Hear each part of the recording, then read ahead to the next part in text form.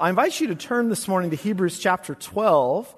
Hebrews chapter 12, and we'll be looking, it's found on page 1196. I want to just set the context, read the first two verses. We'll skip down to verses 12, and our text this morning is verses 14 through 17. Let me say up front, this is the last warning section in the book of Hebrews, and it's not an easy section.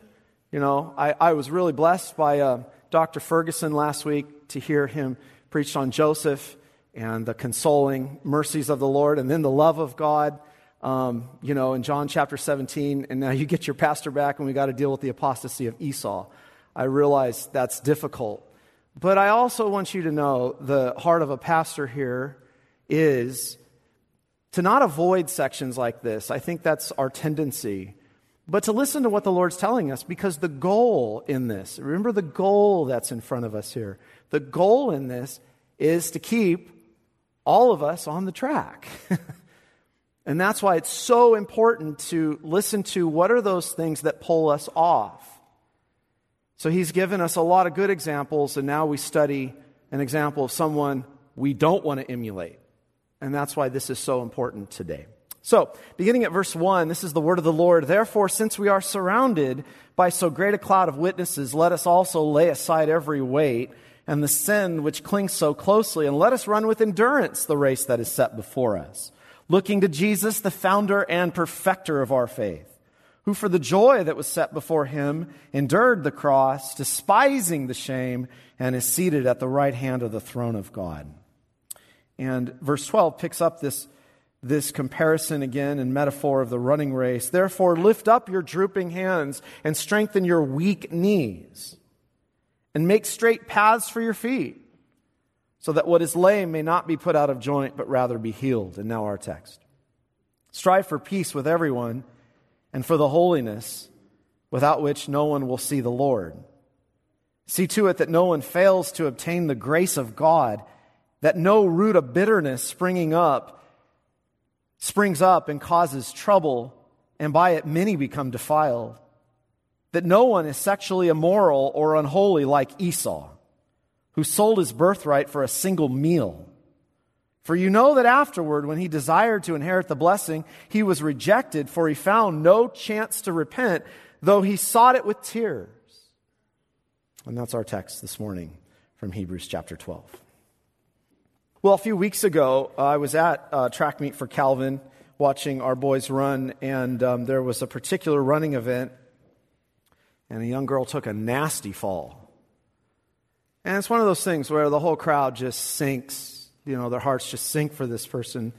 Here's a runner trying to run the race, and she takes a nasty fall, and she rolls down the track a few times, and your hearts go out to someone like this. And she had a choice at that point, didn't she?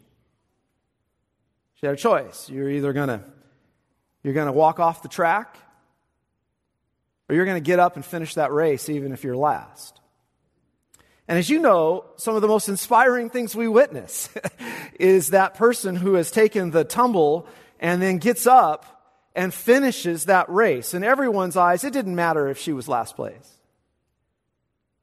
The courage that she had to finish the race. The courage that she had to get back up and run. And I want you to kind of keep that little illustration in front of you today as we look at this passage that is so important. This is what the author of Hebrews has been using to help us, a metaphor to help us understand the Christian life. It was a common metaphor in the first century, running race to sort of capture what life is. And he is taking this in the common writings of the day and using it to capture the Christian life. But remember, he cataloged for us a long list in chapter 11 of those who have gone before us, who have run this race with endurance. And they walked by faith. That was the common denominator, wasn't it? No matter what they faced, whether they were sawn in two or whether they changed and saved kingdoms, whatever God had for them, they lived by faith. They all lived by faith in the promise of a better country. They had hope that is set before them. Remember, faith is the substance, the reality of what we're hoping for and what we have strong confidence in what we've not seen. Well, now we come to today, the final warning in the book in Hebrews. And instead of giving us a catalog of those who do not live by faith, which is really remarkable, when he wants to encourage us, he gives us a long catalog of those who do live by faith, but he sets before us one individual now who does not live by faith in his life, to have us think about him. And that person is, of all he could have chosen in the Old Testament record, Esau,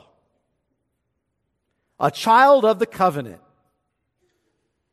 A child of the covenant who threw it all away.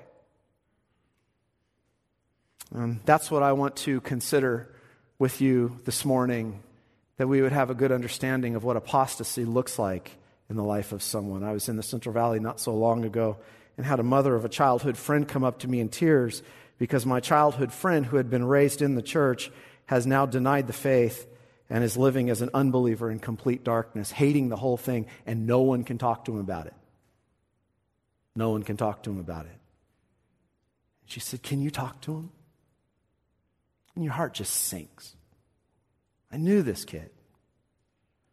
We sat in the church pew together. We were in Sunday school together. Did everything together. And he's gone from the faith? Well, that's what we have to deal with. This is what we got to think through.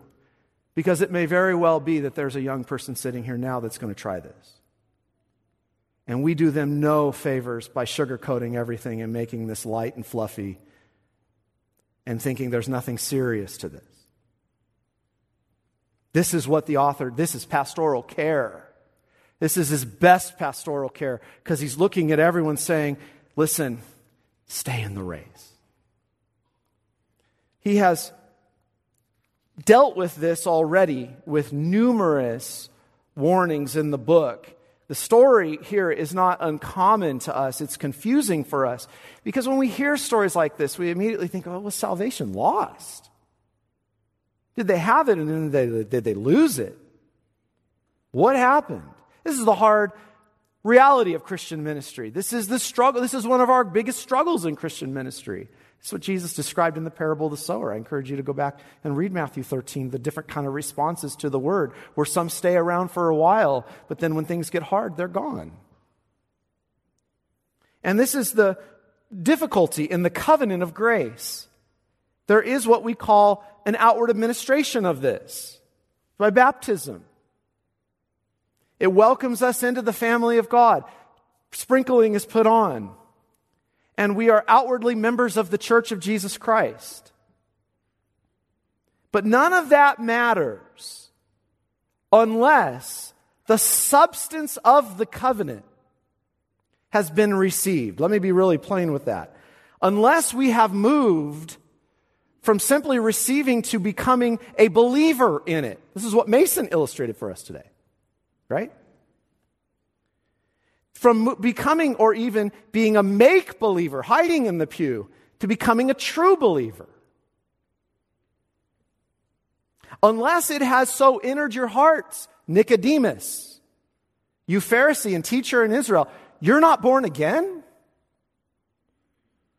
Because there is that reality of hearts who have not yet been born again in the kingdom, we always deal with this struggle and the potential that there will be apostasy. And that's why ministry, beloved, it can't just be about entertaining us. This is eternal salvation that we're talking about. These are eternal issues. Because we deal with this problem I just raised of hearts not born again, what do you think happens in the life of the covenant community? Well, what he's dealing with here is just that. He's addressing the real problem of apostasy. If I may put it in terms of the metaphor that is presented, some will be dropping off the track and will not run with the race with endurance and will quit. Some will step off, some will not endure. And because this is a big concern in the book of Hebrews, he's been wrestling through what's causing that. What was causing the problem was this church was facing persecution. Their friends among the Jews were persecuting them. The government was coming against them. And they said, what good is this? There's no power in this. We're not experiencing power from the reign of Christ. What is this? And it was having the effect of exposing true colors in people, is what it was. I mean, COVID kind of did that in many ways, didn't it? It just exposed things in people we never thought it would expose. That was shocking. Just a virus did that. And so what is the purpose here today? He's a pastor. This is a sermon. This has been the case made. Dennis Johnson makes this case. This whole book is a sermon. It's a pastoral sermon because he can't read into hearts, but he knows actions, and he's concerned to keep every single one of the flock from apostasy. And that's always the goal, as I said from the beginning. And so this is the final warning in the book today. It has the important goal. That's the single great goal, is to keep you, boys and girls, on the track. So that's the metaphor in front of us. So I want to spend a moment with this important passage and looking at the calling that he has for us here, the concerns to watch for, and the character he wants us to consider so that we don't step off this track. Remember last time he spoke of the discipline that God is giving us so that we shouldn't despise that discipline. Remember, he said, don't despise the discipline of the Lord. Why the Lord disciplines us in life is that it's a correcting mercy to keep us. So we face certain things, and we may not always even discern whether it's the discipline of the Lord. But there are ways in which he's working, it's saying, to keep us. Don't despise that. And then in verse 12, he called us to strengthen our hands and our feeble knees, still thinking about the race. And how do we do that? Well, here's all of us who have been concerned about how to live the Christian life. I think you get something of that now. Notice verse 14 carefully. Pursue peace with everyone and holiness, or the holiness, without which no one will see the Lord. Now that has been a very controversial verse. On the surface, some have read this and thought, and books have been written on this, on holiness, that is saying to us, if there's not enough peace in your lives and there's not enough holiness in your lives, you're not going to see the Lord. Has that even been in the train of thought in the book of Hebrews? That has not been in the whole trace of Hebrews. There has been nothing that has insinuated that. He already said before, we do see Jesus. He was made a little lower than the angels, but now is crowned. The point is, we see him in his work. A sacrifice was made for us. A great sacrifice was made for us. Propitiation was made. Cleansing of conscience was made. What he is telling us is that there are two great benefits that the sacrifice of Christ has secured for you. What are they? Peace and holiness.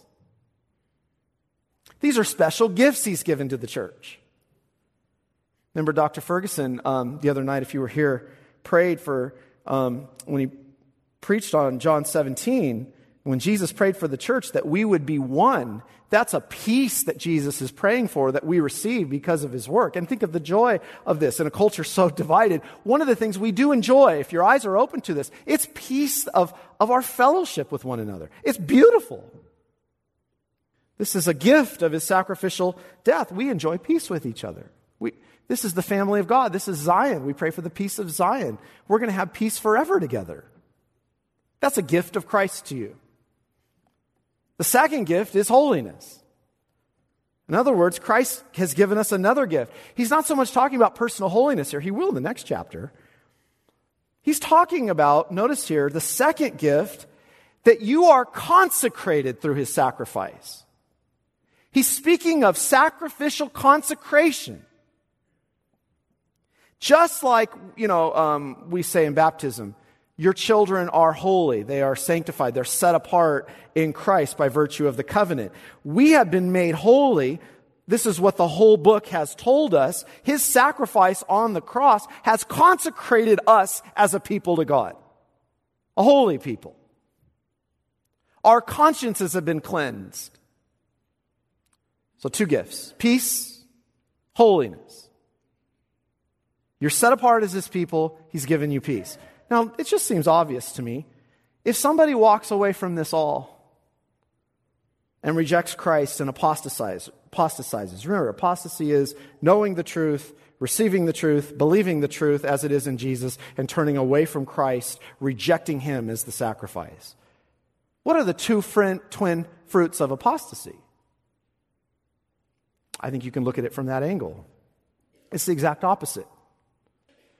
What is the first thing that happens in apostasy? Somebody breaks the fellowship.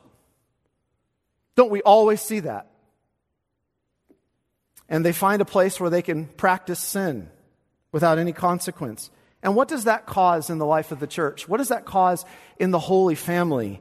What it causes is not peace. It causes fracture. It causes pain. And it causes, that's why discipline's so difficult. You know this. This is what John was describing. They went out from us because they're not of us. For if they were of us, they would have remained with us. But now they went out from us to demonstrate that they were not of us. That's not peace. That's division.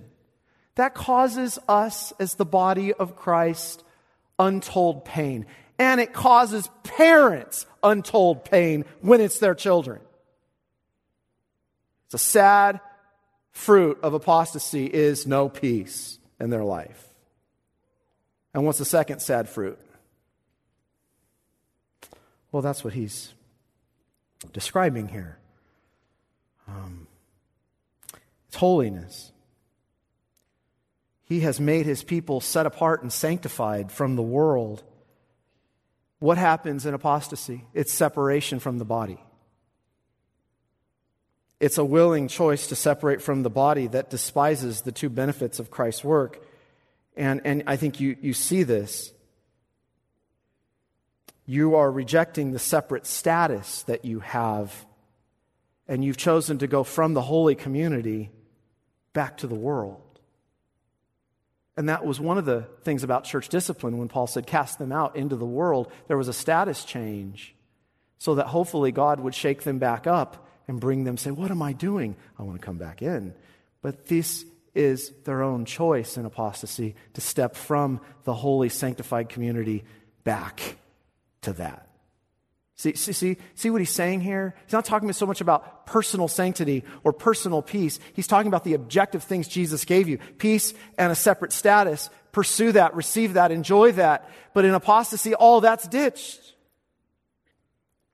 He's concerned about this. And so he describes for us in this concern what it looks like in someone's life. What does apostasy look like in someone's life? We all have to guard this. And notice he says, watch carefully, lest. He says lest here 3 times. Watch carefully, look carefully. Notice the first lest. Lest anyone fall short of the grace of God. Lest you seem to, he said earlier, fall short of entering the promised rest. And that comes right out of Deuteronomy 29:17. Lest there be among you a man whose heart turns away from the Lord your God. It's despising the grace of the Lord. It's forfeiting the grace of the Lord. It's saying, I'm going to be okay in the stubbornness of my own heart. I'm going to go do what I want to do, and no one can tell me differently. That's what he's talking about. Hearts that are hardened in sin and choose that sin, and they will not listen. They're forfeiting the grace of God. Second, he says, watch, lest there be among you. What typically happens in this path? A bitter root growing up, causing trouble and bitter fruit. He's so concerned to keep you. What's a big problem for people in life? Well, if you follow Deuteronomy 29 again, make sure there is no man or woman, clan or tribe among you whose heart turns away from the Lord our God to go and worship the gods of the nations. So it turns aside to false worship. Make sure there's no root among you that produces such bitter poison. Here's what he's saying.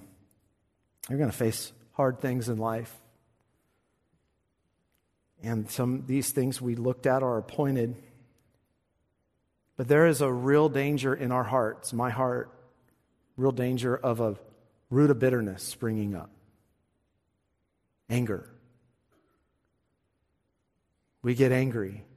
We're bitter at life circumstances. We're bitter that this thing has happened. We're bitter at God. We're angry at God, deep down. And that bitterness spreads. It's like a cancer.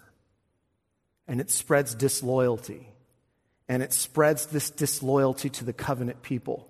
It just has bitter fruit in its life. It causes problems for everyone. It's bitter and poisonous, he says. It defiles.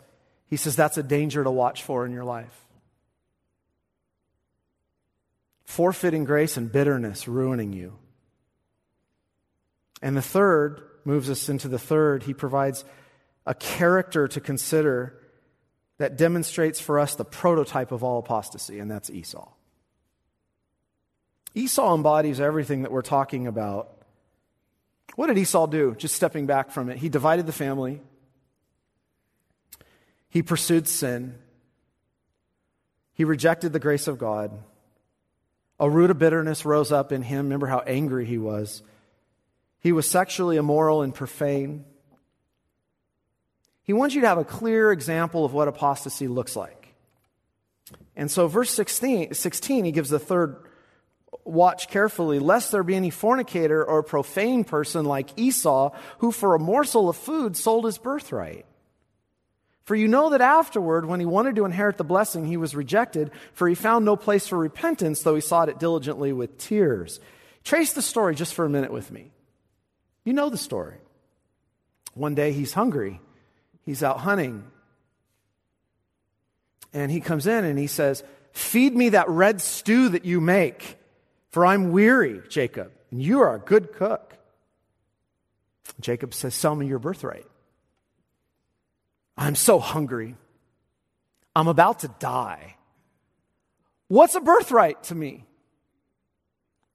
And it says, then he despised it. So he sells the birthright to Jacob for a bowl of soup.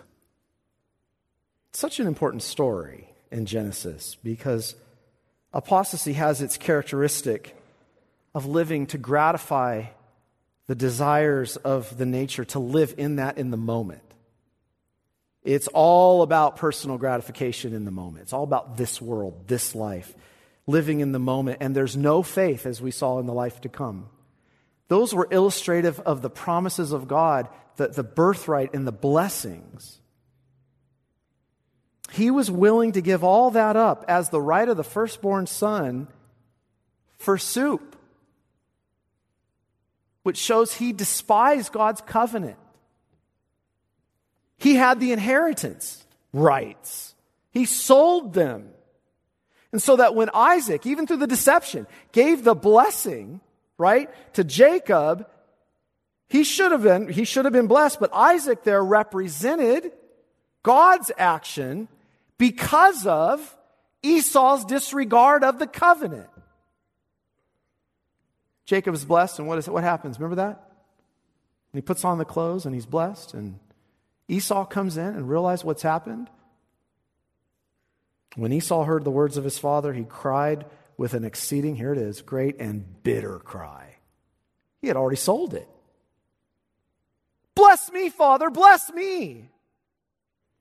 He's the kind of person who lived not cherishing any of this until he realized what was lost.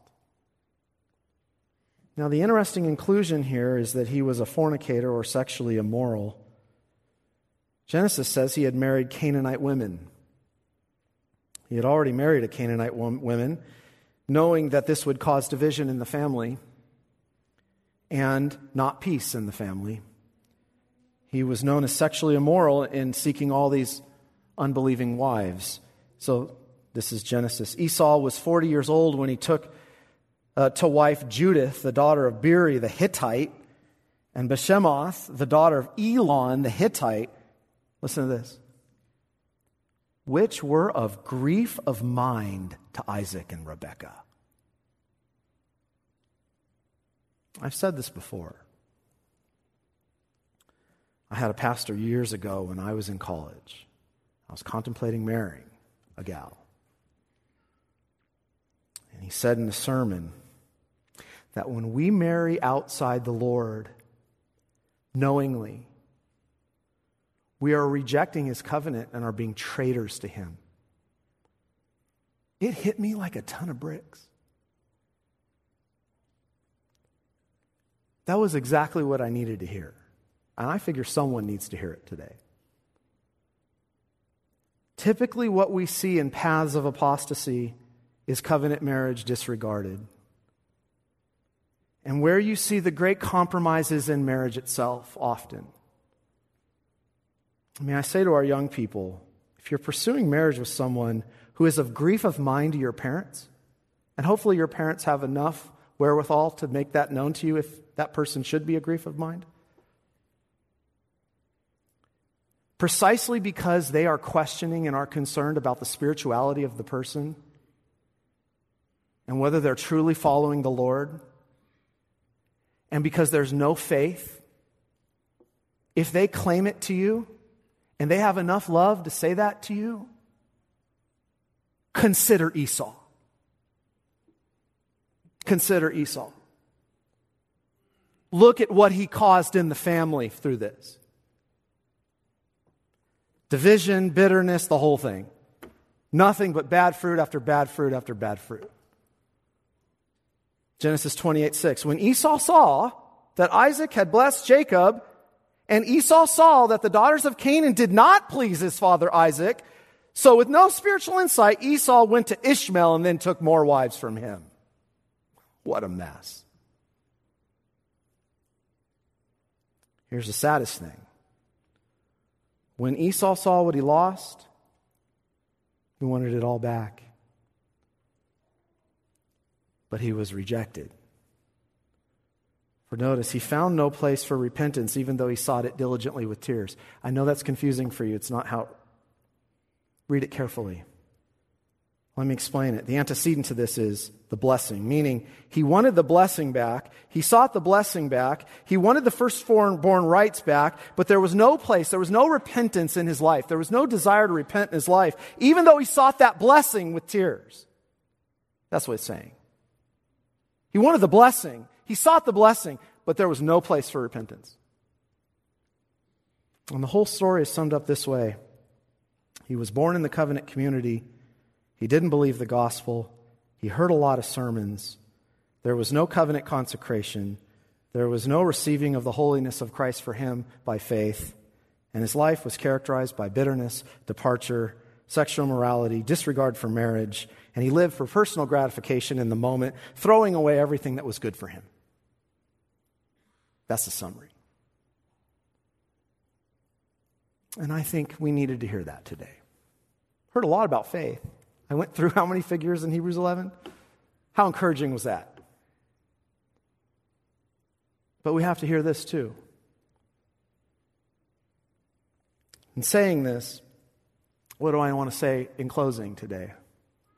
This is not hopeless. That's not his purpose, is to say Esau couldn't have repented. It's not his purpose. He didn't come to Christ. He didn't believe Jesus. We need to pray for people on this path diligently, that there would be genuine repentance in their lives.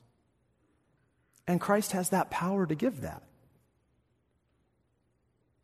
He does not say he was rejected because he really wanted to repent and God didn't accept his repentance. Did you hear me? That's not what that says. He was rejected because he sought the blessing back, but no desire to turn to Jesus. The goal of all of this is to lead us to repentance. But I want you to keep in this today, in closing, the story of the prodigal up front. He did this.